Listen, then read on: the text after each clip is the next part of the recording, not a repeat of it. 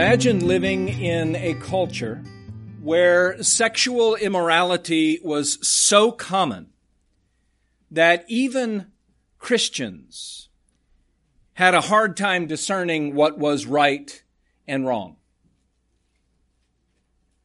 Well, such was the case in ancient Corinth. And I'm afraid that such is the case in modern America. We're surrounded by sexual temptation everywhere we look, are we not? Adultery within marriage is so commonplace that divorce has become easy and marriage has become disposable. Immorality before marriage in a dating relationship is almost normal. Our culture has accepted perversions of human sexuality like homosexuality. Pornography is easily accessible.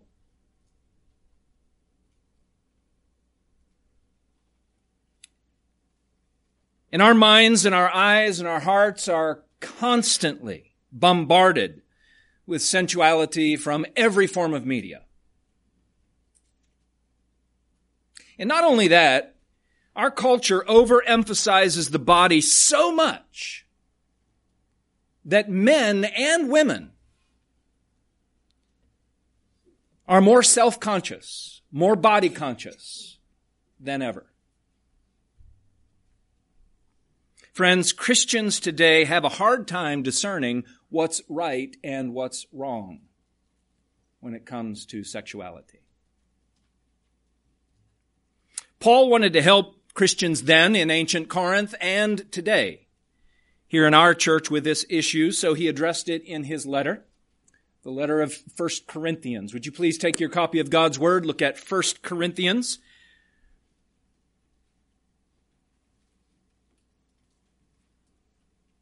We're at chapter 6 this morning. And in 1 Corinthians chapters 6 and 7, we learn that there are two contrasting views on human sexuality that are held by the Christians within the church at Corinth. Chapter 6, the spiritual people at Corinth, those who are now Christians and consider themselves spiritually mature people, think that they are free to pursue their sexuality however they want. And in chapter 7, contrasting that, the spiritual people think that they should abstain from all forms of human sexuality because that's base and fleshly. Paul disagrees with both. And he presents a middle ground, a third way, God's design for human sexuality. And so in chapter 6, Paul gives a prohibition on sexual immorality, say no. And then in chapter 7, he gives instructions on sexual morality, say yes. Chapter 7 talks about human sexuality in marriage, and the beauties of God's design. Chapter 7 also talks about singleness, divorce, and widowhood. And that's what we're going to be studying for the next 4 weeks. Chapter 6 today, and chapter 7 the next 3 weeks. And yes, it's going to be a delicate conversation. I've already mentioned the word sex more times than you probably wish that I would have, especially those of you who are parents with little ones sitting beside you. So I will do my absolute best to be discreet. But friends, this is God's Word and it's next. And it's important for us. And it's important for your kids when they're ready for it. And I'll leave that to you. Our sermon text today is found in 1 Corinthians chapter 6, verse 12 through 20. All right? So find your place there, 1 Corinthians 6, 12 through 20. And before we read it, I want to give you an overview so that you know, even while we're just reading God's Word, what you're looking at, okay? There's a specific problem going on in Corinth that Paul is addressing. He's addressed 4 different problems now. Christians within the church were engaged in sexual immorality with prostitutes. So Paul's main point in this section of chapter 6 is to tell them to stop this sinful, immoral activity. So the whole of chapter 6, you'll notice, is a prohibition. It's do not and why not. He'll get to the yes of human sexuality in chapter 7. That's next week. But this morning, it's a prohibition against sexual immorality. Look at verse 13. The body is not meant for sexual immorality, but for the Lord. Look at verse 18. Flee from sexual immorality. In verse 20, and glorify God in your bodies. So in making his case, I want you to notice something about this particular paragraph. So you're looking at your Bible page there, verses 12 through 20. I want you to notice that Paul lays out a pretty clear structure, and so that's going to be the structure for my sermon this morning. In verse 12 through 14, he introduces this topic and his main point. He explains the problem of human sexual immorality in verse 12 through 14. And then in verse 15 through 20, he gives 3 images. 3 images that reveal the true nature of sexual immorality. And he wants these 3 horrendous images to cause Christians to flee from sexual immorality. So look there at the structure. Look at each of these points, these 3 images start with the same words. Do you not know? He's arguing his case. Don't you know this about sexual immorality and your body? So look there, verse 15, do you not know? That's 1. Verse 16, or do you not know? And then verse 18, or do you not know? So he introduces the problem and then he gives 3 supporting points for that problem. That's going to be the structure of my sermon as well. In fact, I've given that to you on the note sheet if you would like to follow along. I think it'll be helpful for you, and maybe you can make some notes, write some questions, and you can do some more research later. I'd be happy to talk with you about your questions. But from the very beginning, I want you to notice something about this text. I want you to notice that the overwhelming reason to say no to sexual immorality is the yes of the gospel of Christ. Paul is not taking something from you. He is giving you something much better, Christian. The overwhelming reason to say no to sin is the yes of the gospel of Christ. So look at how thoroughly saturated Paul's argument is here from 12 through 20. Look at verse 13. We see the lordship of Christ. In verse 14, we see the resurrection of Christ. In verse 15, we see that we are members with Christ. In verse 17, we are in union. We're one spirit with Christ. In verse 19, we see that the sacrifice of Christ that purchased us. And then in verse 19 as well, we see the indwelling Spirit of God. And notice even there at the end that Paul brings the entire Trinity into view in this particular issue. In this section, Paul mentions God the Father 5 times, the Lord Jesus Christ 7 times, and the Holy Spirit 1 time. I want to emphasize that as much as I can this morning, that the overwhelming reason to say no to the sin of sexual immorality is the gigantic and overwhelming good news of the gospel of Jesus Christ. So my prayer is not simply that you won't hire prostitutes.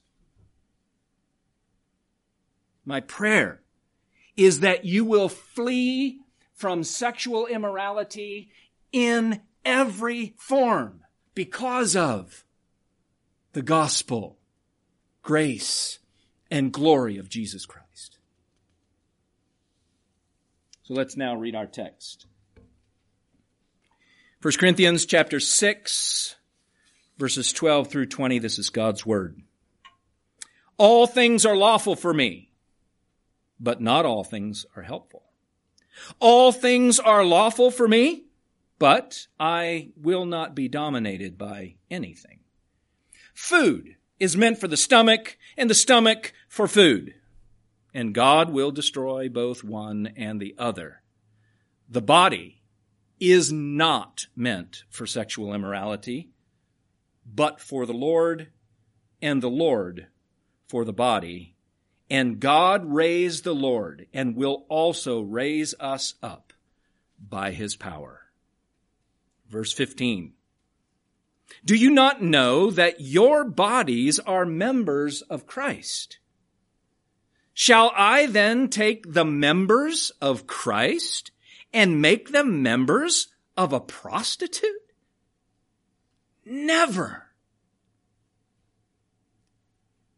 Or do you not know that he who is joined to a prostitute becomes one body with her? For as it is written, the two will become one flesh. But he who is joined to the Lord becomes one spirit with him. Flee from sexual immorality. Every other sin a person commits is outside the body.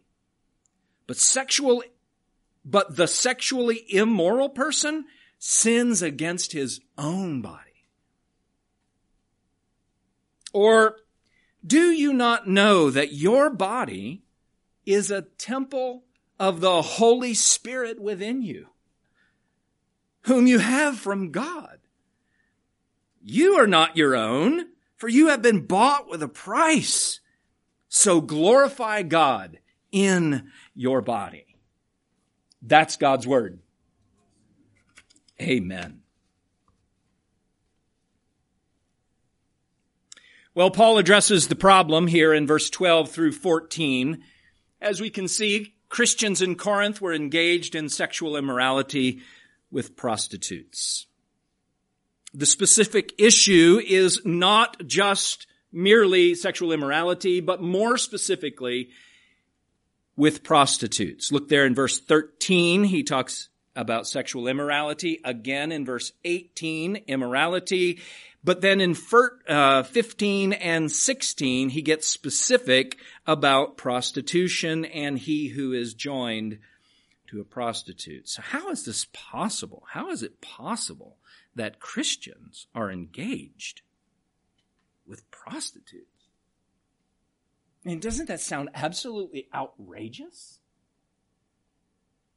Isn't that something that you might think, well, we don't need that because nobody here is going to be engaged with a prostitute? Well, as outrageous as it might sound to us, friends, going to a prostitute was not outrageous. It was not scandalous in ancient Corinth. Now, he might be talking about temple prostitution, which is actually a form of worship, but he doesn't say temple prostitutes here. He just talks about prostitution. And so this is any form of immorality for hire. Cicero, a statesman and philosopher, 90 years before this letter was written, so right in around that time, not long before, talked about those who forbid going to prostitutes. He says this, and I quote, "Their view is contrary not only to the license of this age, but also to the custom and concessions of our ancestors. For when was this not a common practice? When was it blamed? When was it forbidden? Plutarch, a philosopher in and around Corinth at the same time as the Apostle Paul, argues this way. Now imagine this, Plutarch. He argues that a wife should not be angry with her husband if if he goes to a maidservant or a prostitute, and here's why. Quote, she should reason that it is respect for her which leads him to share his debauchery, licentiousness, and wantonness with some other woman. Respect for her instead of scandalous and outrageous. This is how common immorality was in ancient Corinth. It was so common that it became a verb. To Corinthanize is to be sexually immoral. And what Paul is saying here is that your church looks more like the culture than it does Christ. Your church has been infected by the spirit of the culture. And Paul addresses immorality a bunch of times in this letter and in the next. For example, before we got here, chapter 6, he already mentioned it twice. Chapter 5, do you remember that infamous account of the incestuous man? And the church tolerated them. Paul said, it's actually reported that there's sexual immorality among you of a sort that's not even tolerated by the pagans. And then in chapter 6, right before we got here, when Paul listed those who will not inherit the kingdom of God, he said this. He mentioned sexually immoral, adulterers, and 2 different kinds of homosexuality. Do not let anyone tell you that the Bible does not prohibit sexuality. In one verse, it prohibits it twice. Passive and active homosexuality. And then he follows that list up with verse 11. And such were some of you. But you were washed. You were sanctified. You were justified in the name of the Lord Jesus Christ and by His Spirit. Praise God. You've been saved from that stuff. Why is it still in the church? So here in chapter 6, he's addressing this issue of going to prostitutes. And then in chapter 7, he gives the yes of of sexual morality, God's design for it. And then in chapter 10, again, same letter, chapter 10, he says this, we must not indulge in sexual immorality. Folks, this is an issue in Corinth. And it's an issue today too. I was particularly interested in the next letter, 2 Corinthians. He talks about it again. This thing didn't go away. In his next letter, 2 Corinthians chapter 12, verse 22, listen to this. Paul says, I fear that when I come to you again, I may have to mourn over many of those who sinned earlier and have not repented of the impurity, sexual immorality, and sensuality that they have practiced. It was so pervasive that Paul says, I'm afraid that when I come, you all will not have repented over this stuff. The church was infected with the spirit of the culture. I wonder, friends, how we have been infected with the spirit of our culture.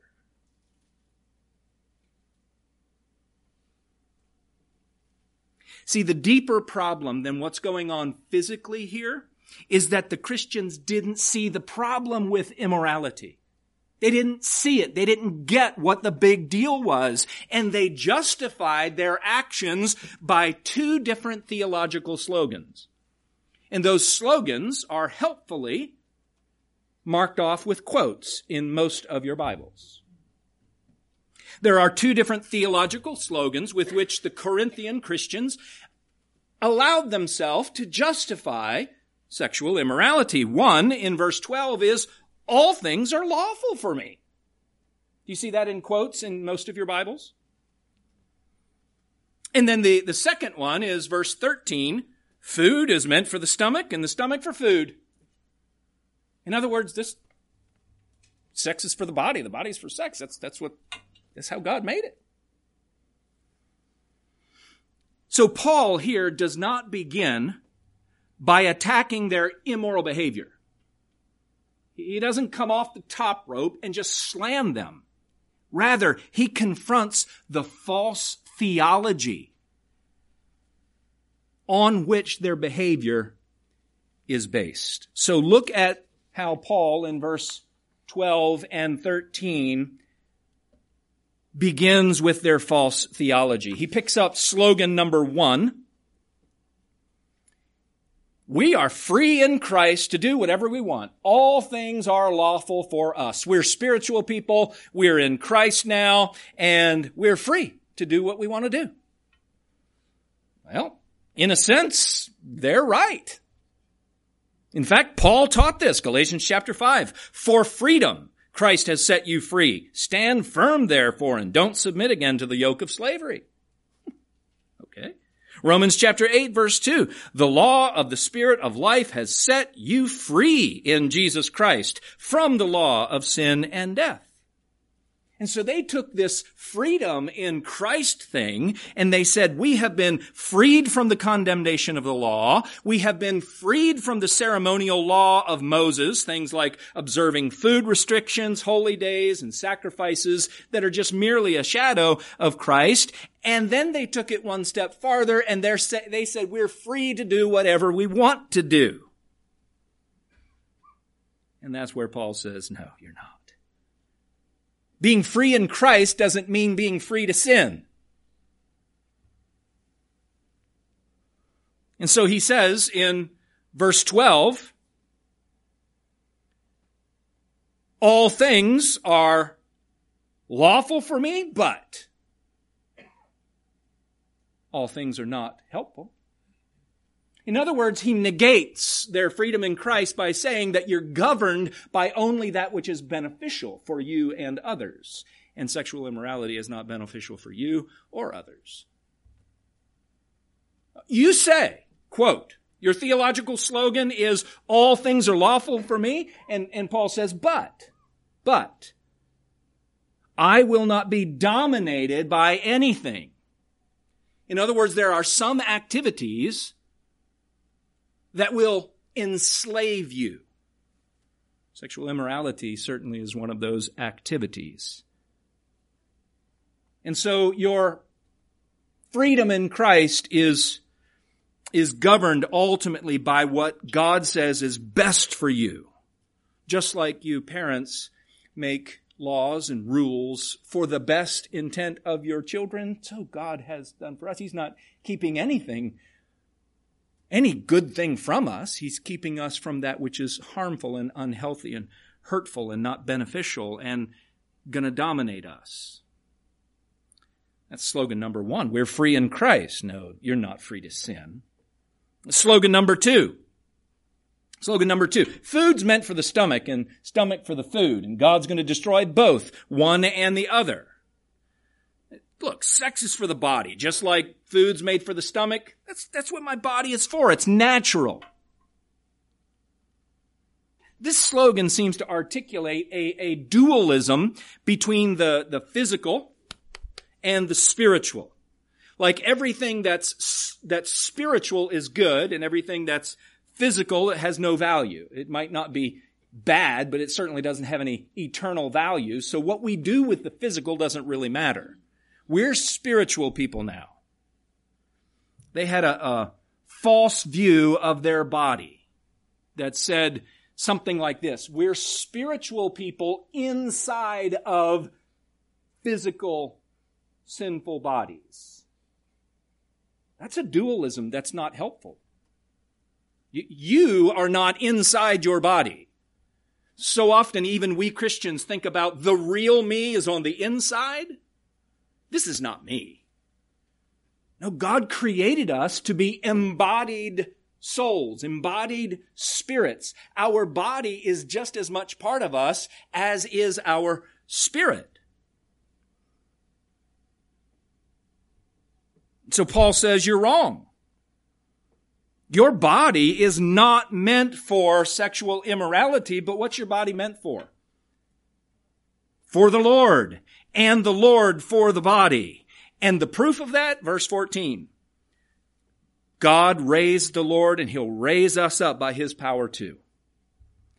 So Paul's main point here in verse 13 and 14 about this slogan, this second slogan, is your body is not meant for sexual immorality, but for the Lord. In other words, the lordship of Christ has laid claim to you, not just your spirit, but your body too.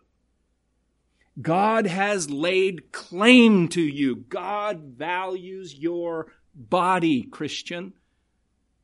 It's not nothing. It's not throwaway. Your body was created by God. Your body is vital to your humanity and part of the very good design for you as God's image bearer on earth. Your body and spirit has been redeemed through the what? Bodily incarnation, bodily death, and bodily resurrection of the Lord Jesus Christ. And your body will be resurrected one day. Not just your spirit.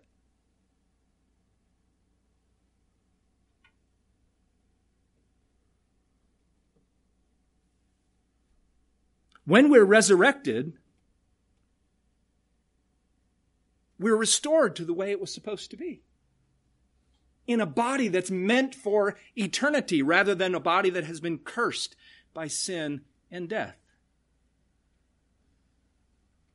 And God went to great pains and great price to redeem you, body and spirit. And He will raise us up by His power. So I think it would just be good for us to push pause for a moment. And as we consider this scripture, I think it would be worth asking ourselves, how do we have a false view of our physical bodies? How might we also have bad theology about our bodies? And it might also be helpful for us to ask ourselves, how do we justify our sin with half-truths in Scripture?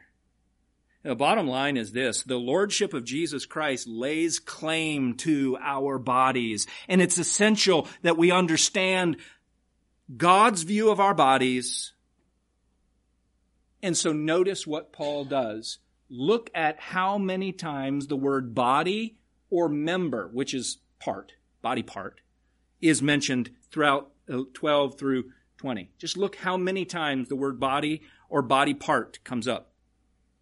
Every single sentence,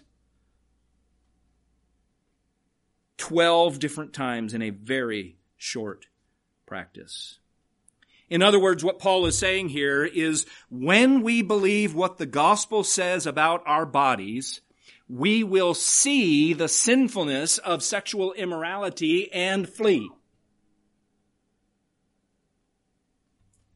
And that's very different than the purity culture that I used to preach as a youth pastor. I just told the students to flee sexual immorality, but I never told them why. I told them all the reasons. In fact, I remember one time literally preaching a sermon with 10 reasons that they should abstain from sex. And I thought it was great that I gave 9 reasons that were really practical, and only one of them had anything to do with God. And do you know what it was? Because God said so. I'm not kidding you. I still have the notes from that sermon. I gave 10 reasons to abstain from sexual immorality. Like 9 of them were for all the physical, social, emotional, relational kinds of things. And then the last one, I really hit it home with, here's what we all know. Because God says so. Do you understand how different it is that we abstain because God said so, instead of understanding the redemptive plan of God for our bodies and how the gospel of Christ fuels us to say no to sin because of a greater yes? It's huge.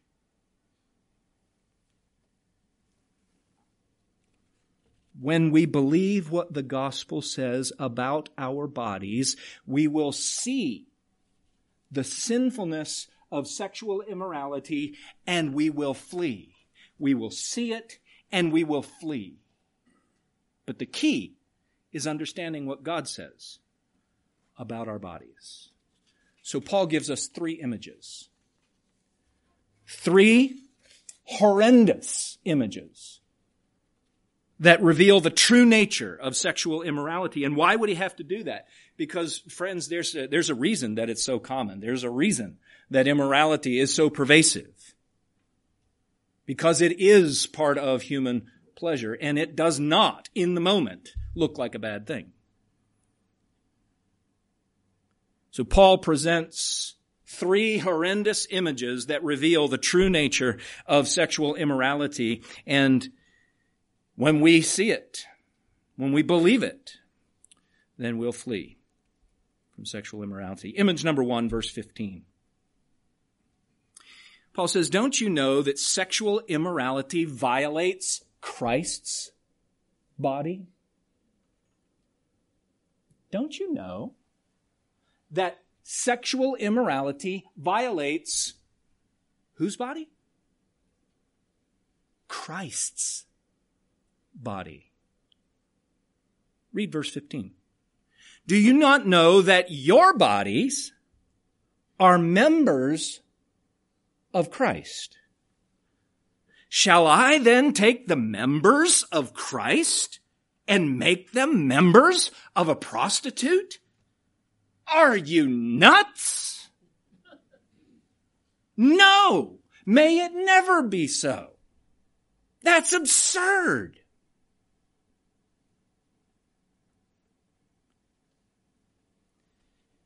Your bodies are part of Christ's. Shall I then take the body parts of Christ and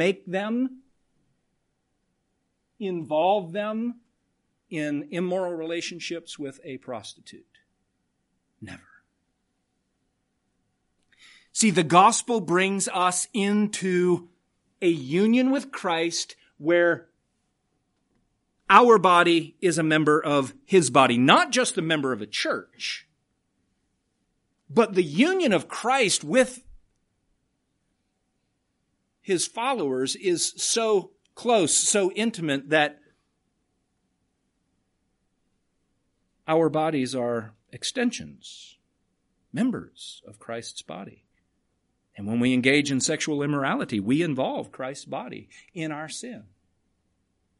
Ray Ortlund put it this way. I love Ray Ortlund. The gospel claims that our bodies, not just our souls, but our bodies, with all their appetites and drives, and all their smells and messes, with all their aches and pains, and all their sneezing and yawning, yes, our bodies are united to the living Christ.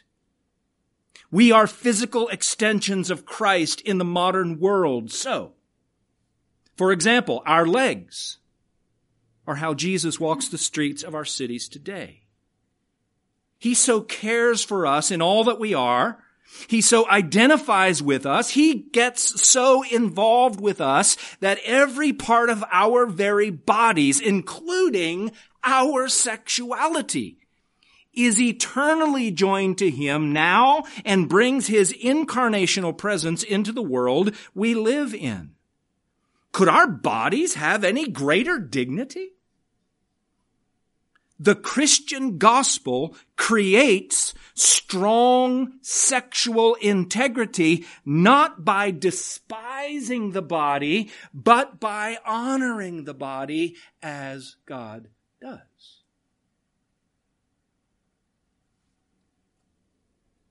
So Paul's point.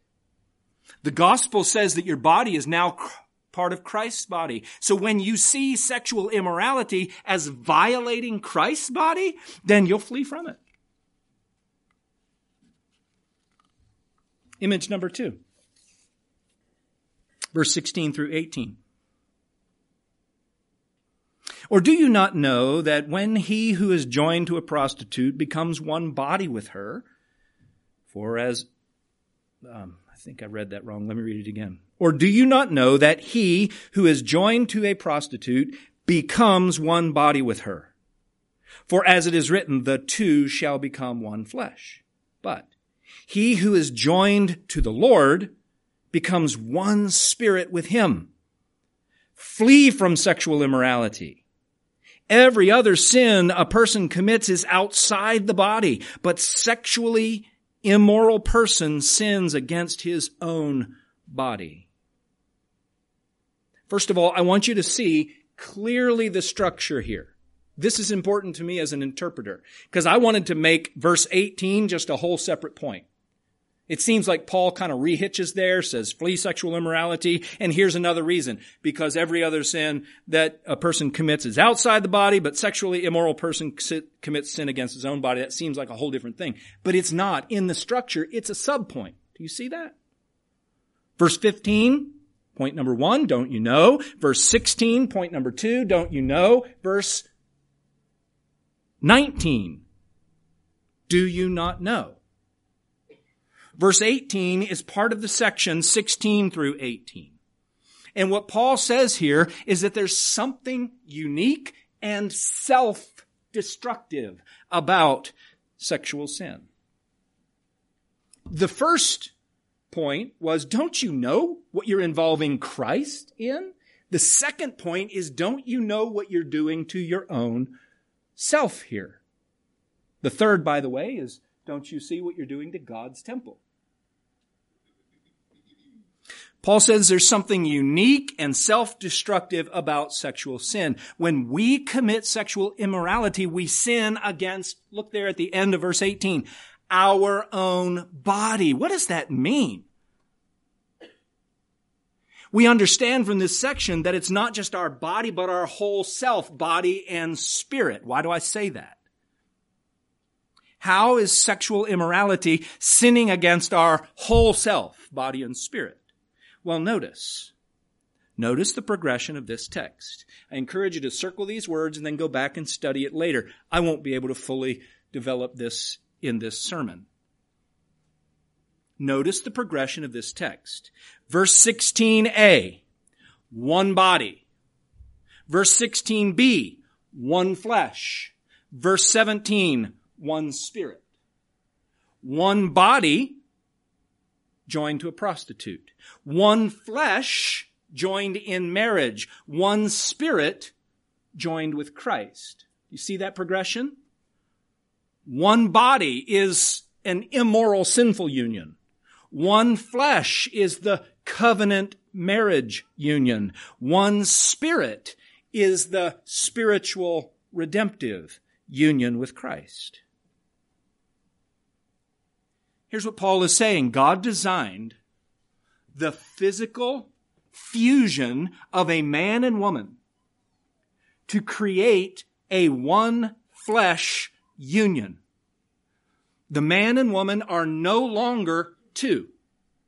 But through this act of sexual intimacy, they become, what's the word? One. They become bound. That's what the word means when it says that he holds fast. They become one flesh in a covenant union. Genesis chapter 2. Therefore a man shall leave his father and his mother and be bound to, hold fast to his wife, and they shall become one flesh. Jesus, when he quoted this, didn't stop there. He explained it. Matthew chapter 19. He quoted Genesis 2, and then he said, so they are no longer two, but one flesh. What therefore God has joined together, let not man separate. And Paul explained that from the very beginning of time, God designed human sexuality to paint a picture of the gospel. The picture not of one man and one woman becoming united this way physically, but Christ and his church becoming one in a spiritual union. Paul explained, this mystery is profound, and I'm saying that it refers to Christ and the church. Friends, by becoming one body with a prostitute, you become one flesh with her. And as Christians, you're already one spirit with Christ. That one body, one flesh union is incompatible with your one spiritual union with Jesus Christ. By sinning this way, you not only sin against Christ, but you sin in the deepest possible way against your whole self, body and spirit.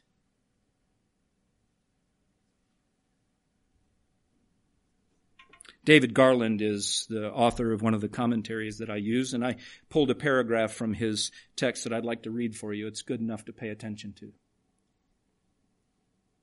The assumption here is that every sexual act between a man and a woman, whether illicit or not, fuses the partners together into one flesh.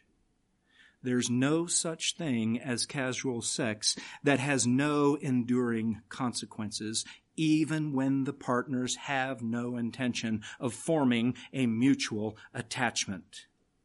No prophylactic exists that can protect this unlawful union from extending its defiling tendrils into every part of a person's being.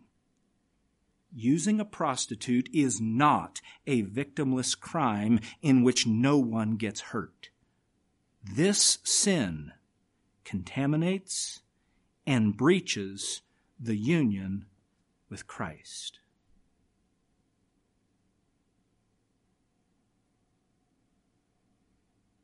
So Paul says, run, flee. Verse 18, flee sexual immorality. Don't you know what you're doing to your own body and spirit?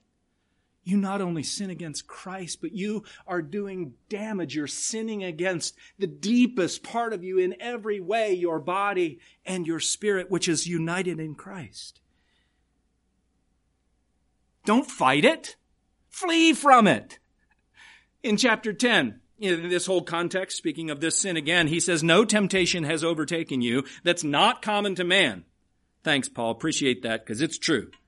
He says, God is faithful and he will not let you be tempted beyond your ability. But with the temptation, he will also provide a way of escape that you might be able to endure it. Therefore, my beloved, flee. This is not a sin you fight. This is a sin you flee from. Run like Potiphar ran, like Joseph ran from Potiphar's wife. Run, friends. Paul's point here in 16 through 18 is that the gospel says your whole self, body and spirit, has become one with Jesus. When we see sexual immorality as becoming one with a prostitute or another person immorally, then we'll flee from it.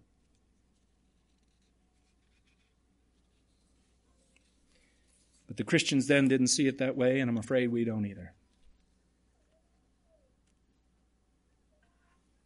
We see it as the most natural thing to express love. Paul says it's the most damaging thing to your body and soul in a unique way. Image number 3. Horrendous images, in my opinion. Sexual immorality, first of all, violates Christ's body. Secondly, uniquely sins against your whole self. And now thirdly, sexual immorality desecrates God's temple. Why? Because your body is indwelled by the Holy Spirit. Look at verse 19 and 20. Do you not know that your body is a temple of the Holy Spirit within you, whom you have from God? You're not your own. You were bought with a price. So, glorify God in your body. Your body is not your own to do with whatever you like. The lordship of Jesus Christ has laid claim on your body. He's been making that point.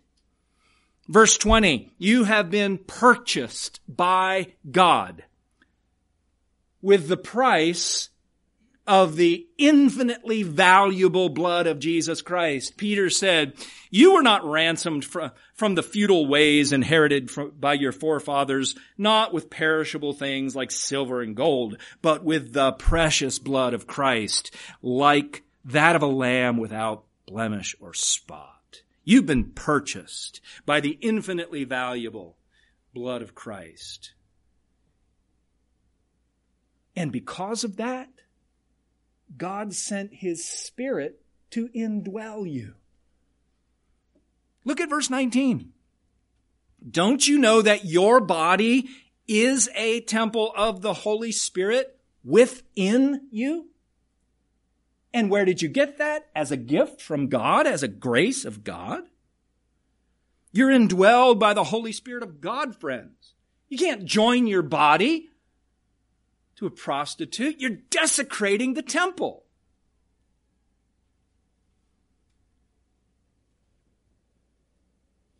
The dwelling place of God. The gospel says your body is now indwelled by the Holy Spirit. When we see sexual immorality as desecrating God's temple, we'll flee from it. But what will we do? Verse 20. What do we do now, Paul? So, take that body of yours and glorify God. So glorify God in your body. But I thought it was only our spirit. No. God means for you to live here and glorify Him here on this earth physically, emotionally, relationally, spiritually. God redeemed your whole self. So glorify God in your body. Clearly, the way that we glorify God is by following God's design for human sexuality. That's next week.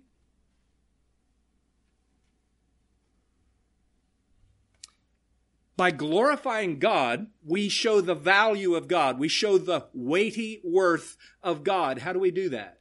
We show the worth of God by showing the nothingness, the futility of other things, like what our culture thinks is so valuable. It's become their identification. Who they are to the deepest part of their soul is now identified by their sexuality.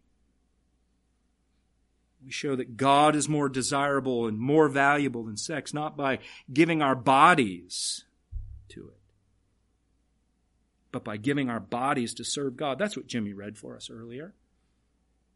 You remember Romans chapter 6? Don't present your bodies, your members, hands, to sin as instruments for unrighteousness, but present yourselves to God as those who have been brought from death to life. See, you're just supposed to present yourself to God, but it doesn't say anything about your body. Just keep reading. Present yourself to God as those who have been brought from death to life, and your members to God as instruments for righteousness. Mind, eyes, hands, legs, every part of you. Present it to God every single day and say, God, today I want to glorify you in my body. How do we do that? 1 Corinthians chapter 10, verse 31. Whatever you do, whether you eat or drink, do all to the glory of God. Well, I'm over time, so I need to close. My prayer this morning is not simply that you won't hire prostitutes.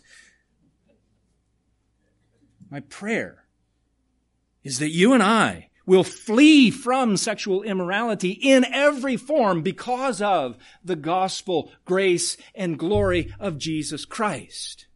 So in closing, let me just ask this question. How do we do that? How do we do that? By seeing what the gospel says about our bodies, not just our spirits. Because when we see what the gospel says, what God has done through the sacrifice of Jesus Christ to redeem us, body and spirit, then we will see the sinfulness of what looks so valuable and pleasurable. We'll see the ugliness of it, and we will run from it rather than run to it. So may we go deep in the gospel.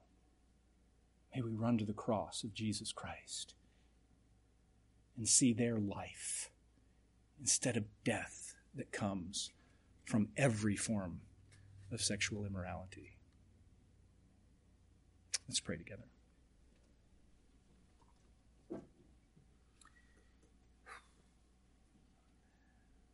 Father, I pray that you would please take your word and plant it deep in our hearts so that it changes us. I pray that the gospel of Jesus Christ, everything that you have done to redeem us from sin like sexual sin, I pray that the gospel of Jesus Christ would so fill our eyes and our hearts and our minds that we would say no to sin and yes to righteousness. May we glorify you with these bodies that you've given us. However we can do that every day until you call us home and change our bodies into an immortal body fit for the kingdom of God, where we will live with you forever. We thank you in Jesus' name. Amen. Amen. Stand with me, please.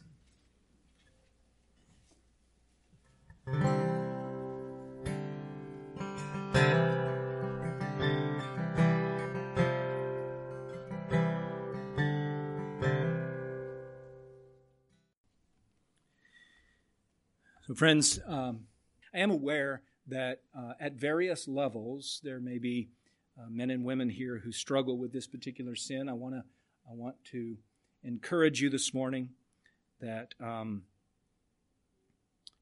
there's forgiveness for all who repent from the sin of sexual immorality. There's forgiveness for all who will turn away from it and turn to Jesus. Remember what Paul said, and such were some of you.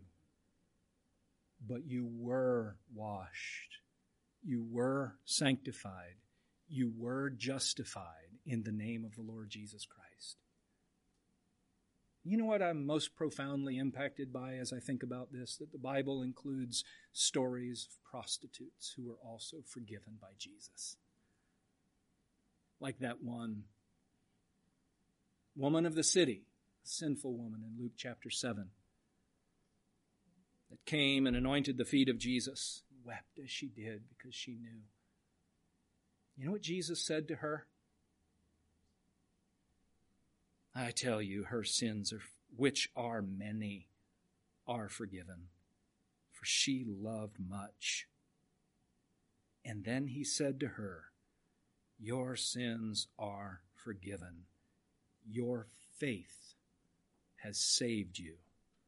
Go in peace.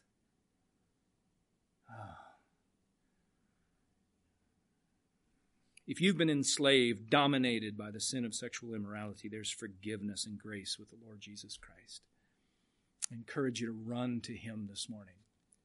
God has given you brothers and sisters here in this church that we can pray for one another and not just hold each other accountable for our sin, but hold each other accountable so that we can see what God says through the gospel about ourselves, and so that we can grow to where we don't want to sin. Isn't that beautiful? Yeah. So may the grace of the Lord Jesus Christ and the love of God and the fellowship, indwelling, intimate fellowship of the Holy Spirit be with you all. Amen.